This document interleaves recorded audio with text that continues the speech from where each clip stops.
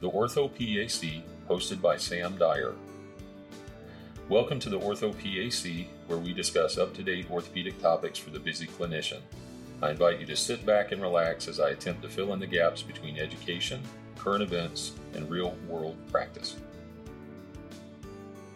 Today's guest is Haley Jacobs. Haley is a PA who practices in pediatric orthopedics and recently was the lead author of a case study that was published by JAAPA. This edition was February 2024. The title of the article is, "What is Causing This Young Athlete's Wrist Pain?" So, Haley, welcome to our podcast. Hi, thank you so much for having me. Yeah, we're excited to have you on. I always like to have authors coming on discussing their work. Can you please tell our listeners about this case, starting with the history, and then we'll go over the physical exam next? Perfect. So you have an 11-year-old female who presents to the Pediatric Orthopedic office complaining of 1 year of intermittent left wrist pain.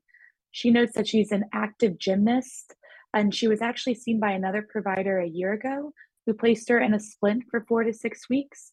And then she went back to gymnastics. She notes that about 3 weeks before coming to your office, she started having the left wrist pain again.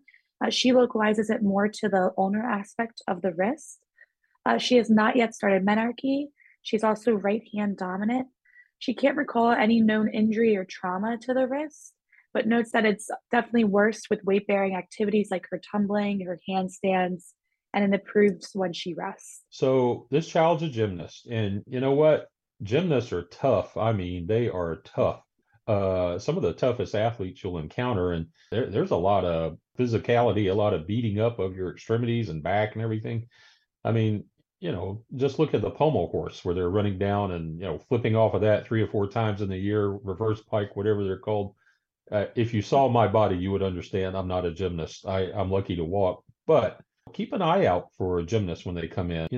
If they come in, something's usually wrong because they are all about being in competition. A lot of forces keeping them going there. So keep that in mind.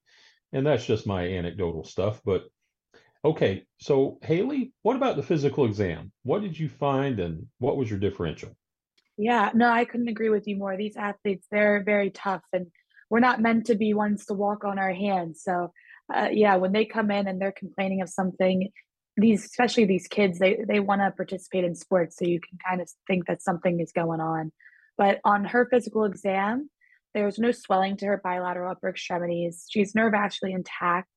Her active supination was 85 degrees bilaterally, and her pronation was 60 degrees on the right side compared to 50 degrees on the left side. She was tendered a palpation over the left distal ulna, and she had pain with ulnar deviation of the wrist. She also had a positive ulnar carpal stress test, as it produced pain of the ulnar aspect of the left wrist. Initially, before I got any images and everything, my differential diagnosis included a possible wrist fracture, a wrist tendonitis, maybe a TFCC or your triangular fibrocartilage complex tear, or distal radius epiphysitis, also known as your gymnast wrist. Right. Good differential there. Had some tenderness, the ulnar side, and decreased range of motion in some certain ranges. And I wanted to touch on some other examination techniques. And this comes home to me because we just had our Phoenix meeting and I was in charge of the knee exam. And I feel woefully incompetent when it comes to this specialty things. So we did have some hand and wrist. Can you explain some exam techniques, how you do them? And I've got a list here. Distal radial ulnar joint ballottement test, a shift test, that's SHIFT, ulnar carpal stress test, and a piano key test. Can you please, just for review, tell our listeners what those are and what you're looking for when you do those exams? So looking for your TFCC tears, again, that's your triangular fibrocartilage complex, or injuries. This can cause the distal radial ulnar joint, or your DRUJ, to be unstable. And this can be evaluated when you do your DRUJ ballottement test. This test, you have the forearm in a neutral position. The radial carpal joint is stabilized with one of the examiner's hand, and then you grasp the distal ulna with the other hand. You first give a volar force to the distal ulna and then let it come back to a neutral position, and then do the same thing dorsally, letting the ulna come back to a neutral position. The ulna is being kind of shucked with the other hand against the radius. And a positive test for possible TFCC injury is when they have aching and there's instability of the ulna. In this particular test, it's beneficial to compare to the contralateral side or the unaffected side to see if there's any difference in mobility or laxity of the ligaments here. In your shift test, the SHIFT, this is also known as the Watson or the scaphoid shift test.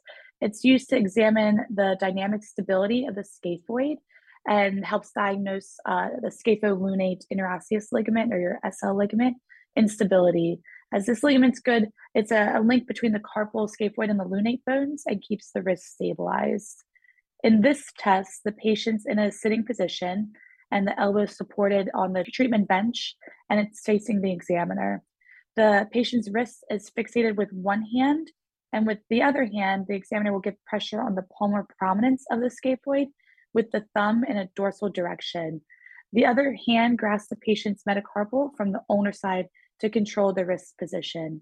The examiner will start with giving ulnar deviation and slight extension of the wrist, and then moving the wrist to radial deviation and slight flexion.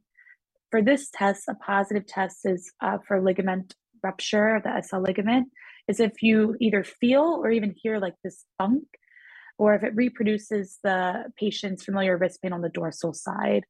In a normal test, the scaphoid will move in a radial deviation, will either be limited or the scaphoid just pushes the thumb away in the palmar direction.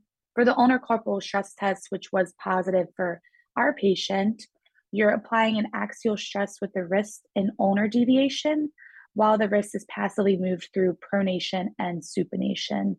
In this case, a positive test is the presence of ulnar-sided wrist pain, and you can assume that there's pathology noted of the ulnar region. In your piano key test, the movement of the ulna actually bears resemblance with when a piano key springs up after the force from a finger is removed from the key, hence the name of the piano key sign. In this test, you're looking for instability of the inferior radial ulnar joint or possible TFCC injury.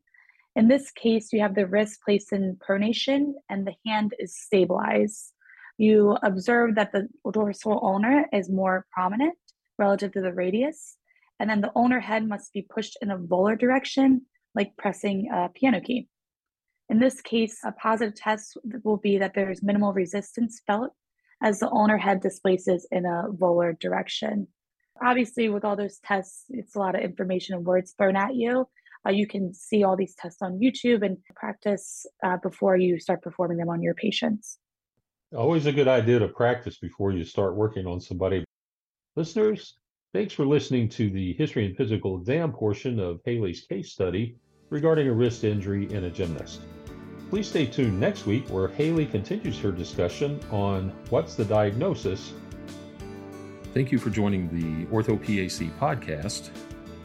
Please follow the Physician Assistants in Orthopedic Surgery on social media. Connect with us on Facebook, Instagram, LinkedIn, and Twitter. Please subscribe to our podcast. If this has been helpful, please take a moment to leave a review.